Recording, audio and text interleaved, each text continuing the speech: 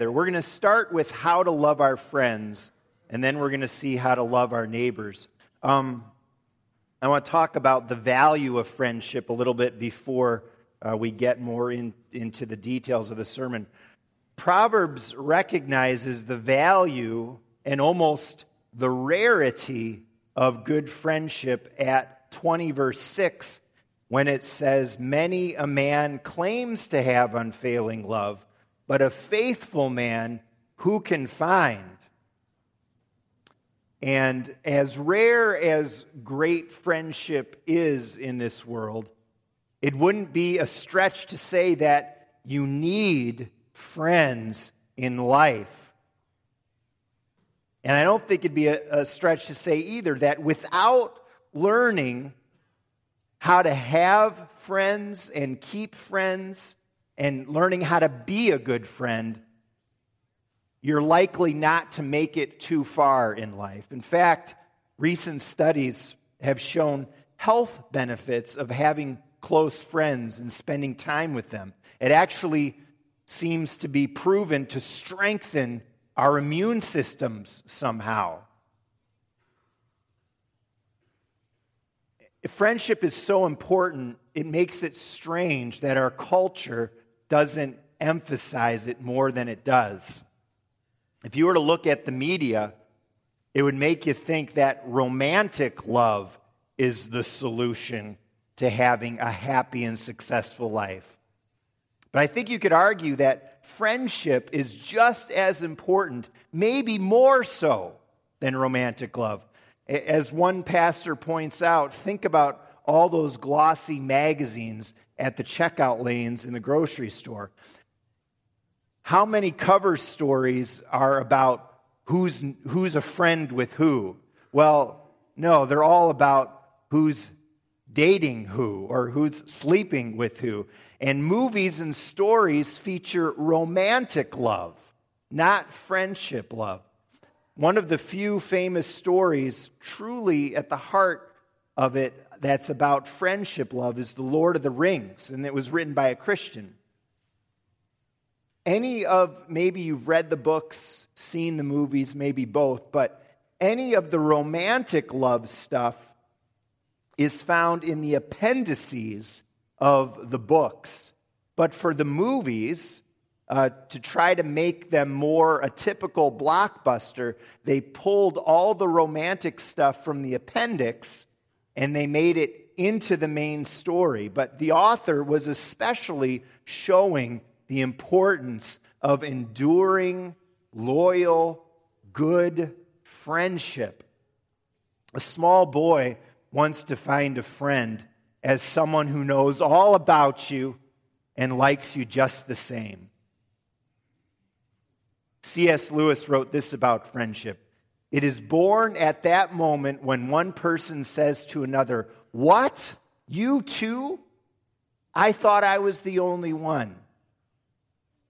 Chuck Swindoll tells about Thomas Jefferson once that when he was president, he was traveling on horseback with a group of guys, and they came to a river which had risen well above its banks because of a recent downpour. The river had washed the bridge away, and each rider was forced to ford the river on horseback, fighting really for his life against those rapid currents. There was a very real possibility of death, which caused one traveler who was nearby but not part of the group to step aside and watch to figure out how to ford the river. After several guys had plunged in, made it to the other side, the stranger asked President Jefferson if the president could ferry him across the river. The president agreed without hesitation. The man climbed aboard, and shortly after that, the two of them made it safely to the other side. And as the stranger slid off the back of the saddle onto dry ground, one in the group asked him, "Tell me, why did you select the president to ask this favor of?" And the man was shocked, and he admitted he had no idea that it was the president who'd helped him. And he said this, "All I know is that on some of your faces was written the answer no, And on some of them was the answer yes. His face was a yes face. We want to have a yes face as people who know the love of Jesus. We want to be friendly. We want to be good friends. We want to have good friends, right? How? Well, Proverbs shows us by giving us a few dimensions of friendship. So we're going to talk about friendship first, and then a little bit later, briefer, how to love our neighbors. How to love our friends. What does the love of a friend look like? First, we see from Proverbs that a friend sticks with you. A friend is constant, we might say. A friend is loyal. Proverbs 27:10 says, "Do not forsake your friend and the friend of your father." Proverbs 17:17, "A friend loves at all times." On the other side of it, Proverbs also talks about fair weather friends.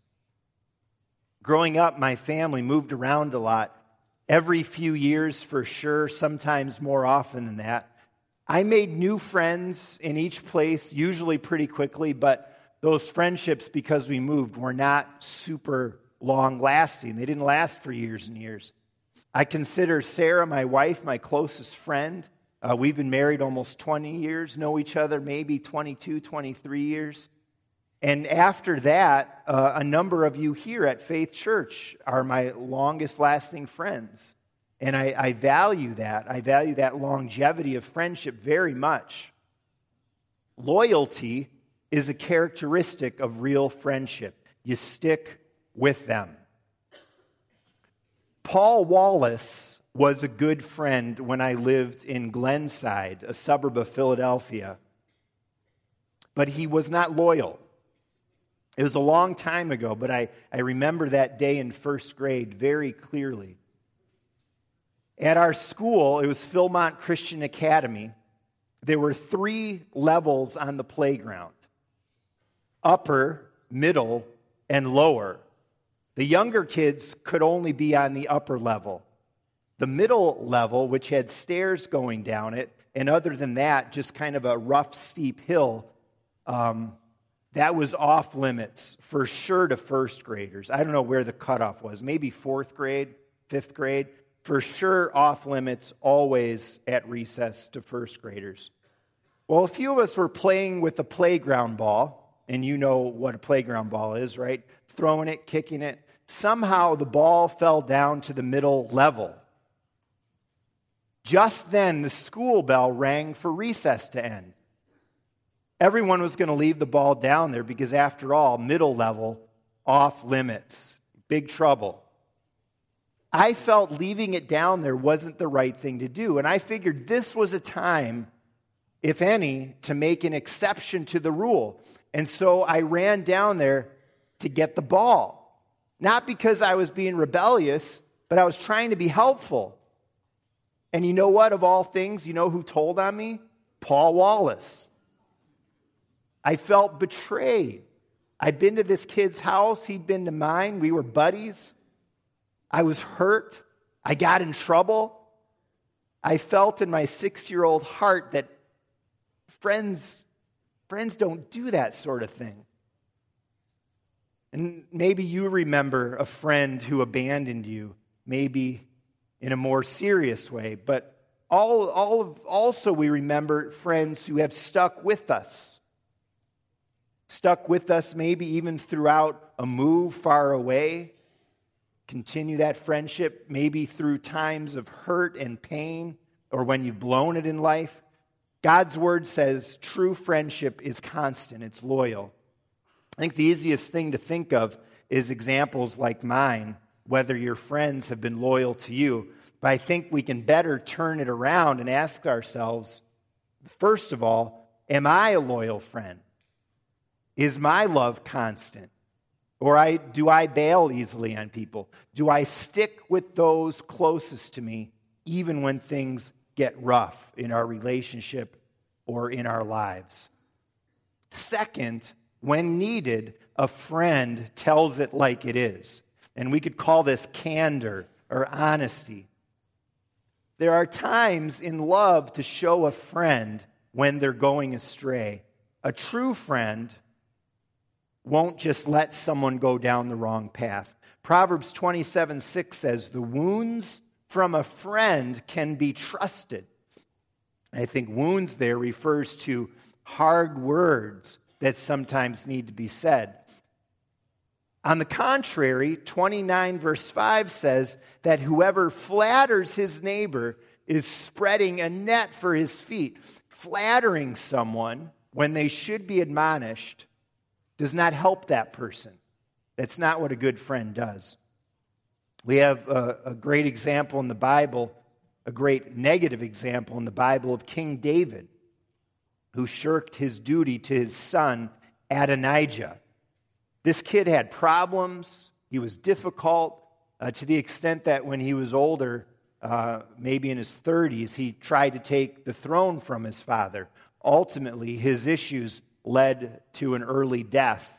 But in 1 Kings 1:6, the author of Kings makes the point of saying about Adonijah, his father never interfered with him by asking, "Why do you behave as you do?" Ouch. What an indictment against King David. And we get the impression that David consistently did a very poor job of discipling his kids. Over the years of my life, this was more often when I was younger, I remember my dad having a couple conversations with me, saying things that were really hard to hear, but it was stuff I needed to hear. There were things I needed to straighten out. It was hard.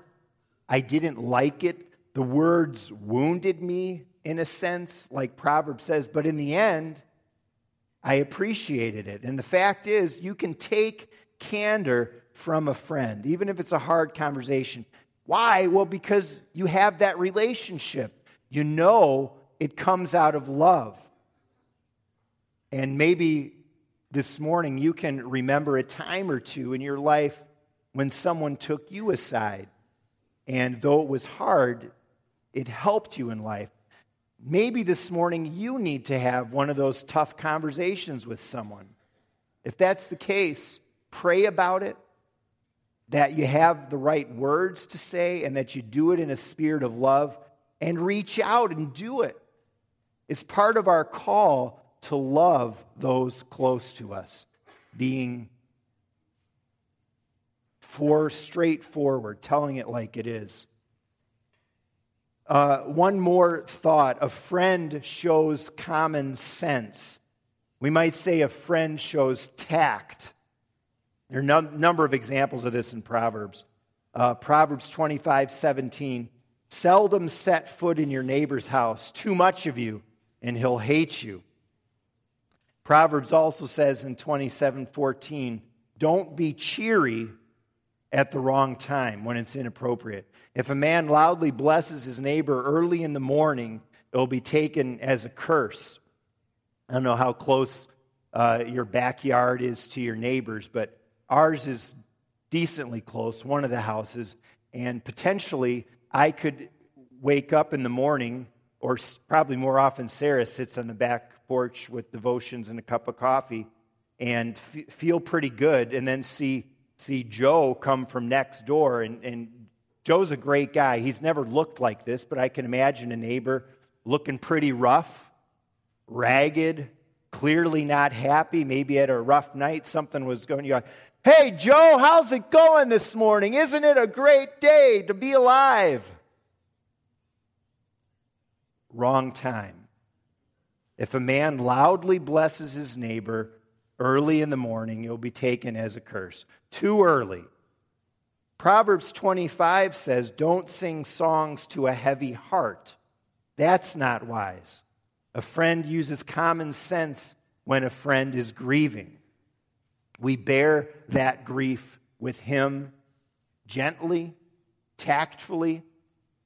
Proverbs 26:18 and 19 warns against taking a joke too far. Another area of common sense that we read is borrowing something from a friend. It says in Proverbs 3, return what you borrow as soon as you can. Don't wait until tomorrow if you can return it today. And that type of common sense stuff will make him more apt to let you borrow something in the future. Proverbs also says, and we don't have time to get into too much detail on that at all this morning, but money can complicate friendships. Now, the different use of rhea to mean more distant relationships. More often that's translated neighbor. The world generally thinks loving others includes just people like us, just people we like, just our friends, people with the same skin color. But for Jesus, for us, love is more radical. It includes those who are different from us, even our enemies, ultimately anyone that we come in contact with. There's some pearls of wisdom for that far-reaching love.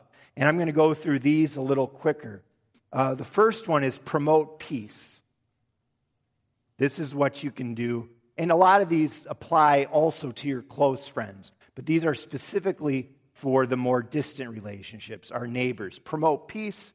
Be a peacemaker. Proverbs 3:29 says, do not plot against your neighbor who lives trustfully near you.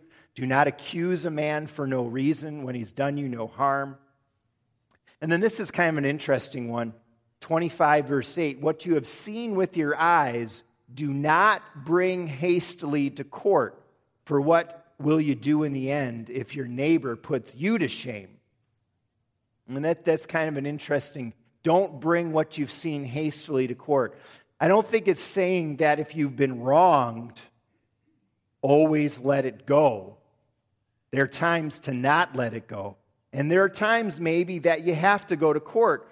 But Proverbs is telling us we should be very cautious about entering into any sort of adversarial relationship with our neighbor. That can go bad quickly. And if you've ever had to go to court, if you've ever been taken to court, you know how quickly that can become a messy, messy business. Certainly we should not be the cause of a problem. But even if there is a problem that hasn't been initiated by us, the Bible seems to be giving the advice that we should err on the side of letting it go. As far as it's up to you in life, be a peacemaker. Also, the Bible calls us to be quick to listen and slow to talk. Proverbs 11:12 says that, and James, which is a New Testament book of wisdom, in 1 verse 19 says, everyone should be quick to listen, slow to speak. And that applies to our relationships with friends near and far. Third, in terms of love for neighbor, be kind, be merciful, be gracious. Proverbs 17:17, talking about even our enemy, do not gloat when your enemy falls. When he stumbles, do not let your heart rejoice. And Proverbs 25:21, if your enemy is hungry, give him food to eat. If he's thirsty, give him water to drink. On the contrary, Proverbs 21:10, the wicked man shows no mercy. Wicked people show no kindness. Fourth, we also need to sometimes say no to our neighbor. Being kind and gracious and peaceable does not mean we let people walk all over us. It doesn't mean we go along with anything and we keep up any sort of relationship at all. Proverbs 22, 24, and 25 warn about keeping our distance from certain people. That verse we read about a man who gets angry very quickly. Proverbs 6 talks about saying no to an unwise business transaction. So it's not that always for the sake of peace you keep every relationship.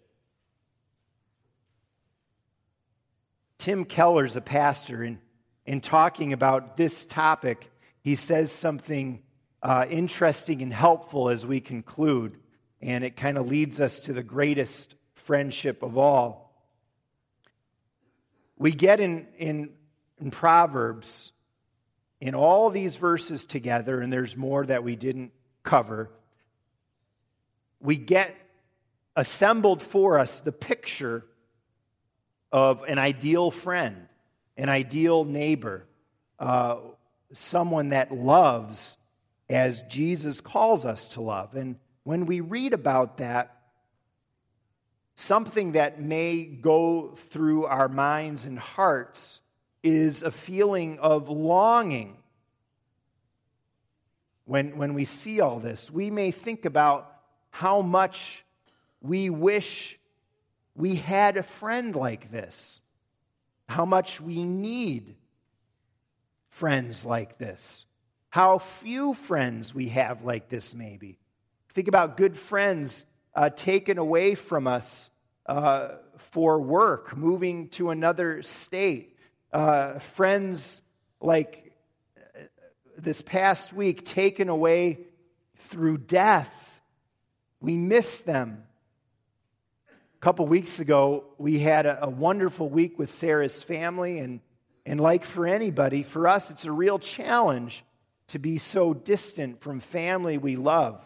We have family in Michigan. That's only 3 hours away. That's not so bad, but we can't just see them anytime. Family in Denver, family in Seattle. That's the challenge, to be distant from family you love. Often our siblings, our cousins, they're our very best friends in life. We might think after reading all of this, boy, I sure miss my friends. Or I wish I had closer friends. I wish I had more friends. More loyal, steady people who will tell me like it is and who I can just be myself around and relax. But the reality is, none of us perfectly has the friends that our heart needs. Second, we might feel poorly about ourselves after hearing all this, because we haven't been the best friend we could be to others. We fall short when we measure ourselves according to Jesus' standard of love for our reyes, near and far. We've let people down. We've abandoned friends when they've needed us. We don't have the wisdom to say the right thing for those around us, whether it's our best friend or the guy on the other side of the fence in the backyard. So how do we solve these feelings? Where will we get the power to be the friends and neighbors we need to be? Excuse me. Well, the night before Jesus died, Jesus tells his disciples about what's going to happen. And one of the things he talks about at that time, we read it in John 15, is the idea of friendship of all things. I no longer call you servants, but friends. Now love one another as I've loved you. I'm going to lay my life down for you. God is mysterious and bigger than we could ever imagine. But one thing we know clearly is that he is what we call a Trinity. 3 persons, one God. And we could say the Trinity, it's a kind of friendship, a community. Father, Son, and Spirit. And God made us in his image to need community, including to need friends. In Genesis, after the creation, God came walking in the cool of the day to be with Adam and Eve. And that language is friendship language in Hebrew. God made us for that. Friendship with him, friendship with others. But you know what we did? We turned from that. We turned away from him and his design and sin. Now, in this world, if you turn away from a friend, if you betray a friend, they will likely turn from you. But God didn't do that. We read about our turning from God early in Genesis. And the rest of the story of the Bible is that God did not turn from us. He turned toward us. He remained faithful to his promises, even though he had every right to walk away. He says instead the opposite of what you'd expect. I will not let you down. In fact, I'm going to lay my life down for you. And that's what we're celebrating in communion today. Blessed are the wounds of a friend, we read in Proverbs. Well, by Jesus' wounds on the cross, we're healed. We're celebrating the most blessed wounds of all today. Jesus on the cross lost his friendship with his Father so that we might be friends of God. How much more intimacy and loyalty and faithfulness do we need? What greater friend do we have than Jesus? He never lets us down. Even while in those last hours before his death, his best friends of all fell asleep, denied him, betrayed him, yet he stuck closer than a brother for us.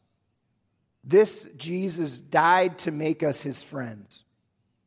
Having his friendship, one who's faithful to you even to the end, even to death, knowing that he'll never let you down, he'll never let you go.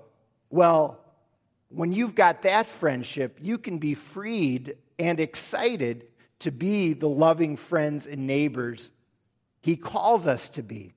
It's because we're absolutely secure in Jesus. We can't lose ourselves by giving ourselves away to others when we have the perfect friend, Jesus. One of the great things about friendship, and we read it even, I think, is we read, iron sharpens iron. There's this cool phenomenon that like-minded people attract each other and become friends. And yet we also know that our differences with each other help us become better people. You can see that with husbands and wives. Different, there's likeness, but also difference, and that helps them grow. We see it with friends too. But nowhere does that happen better, that iron sharpens iron, than among Christians. And it's because our God breaks into the life of all sorts of people. I'm looking at a lot of all sorts of people out here, all different backgrounds, tongues, colors, with that foundation of unity in Jesus' sacrifice for us. We can have very rich lives as God intended through the differences among God's people in the church. In the gospel, in the church, when we have that ultimate unity, being friends of God, then we can have a richness of friendships, people with different temperaments, people of all ages, yes, even political views, in a world where you're only friends with people who think like you, who look like you. And all of that makes us richer. You're going to have all the friends you need in that perfect combination of unity and diversity that you find in the church among fellow Christians as friends of God. And we want to be building those kinds of friendships here at Faith Church. Our goal is to share and to preach that kind of love, that greatest command, and to preach the sacrificial love of Jesus. And so I urge you to reach out to others here with that kind of friendship.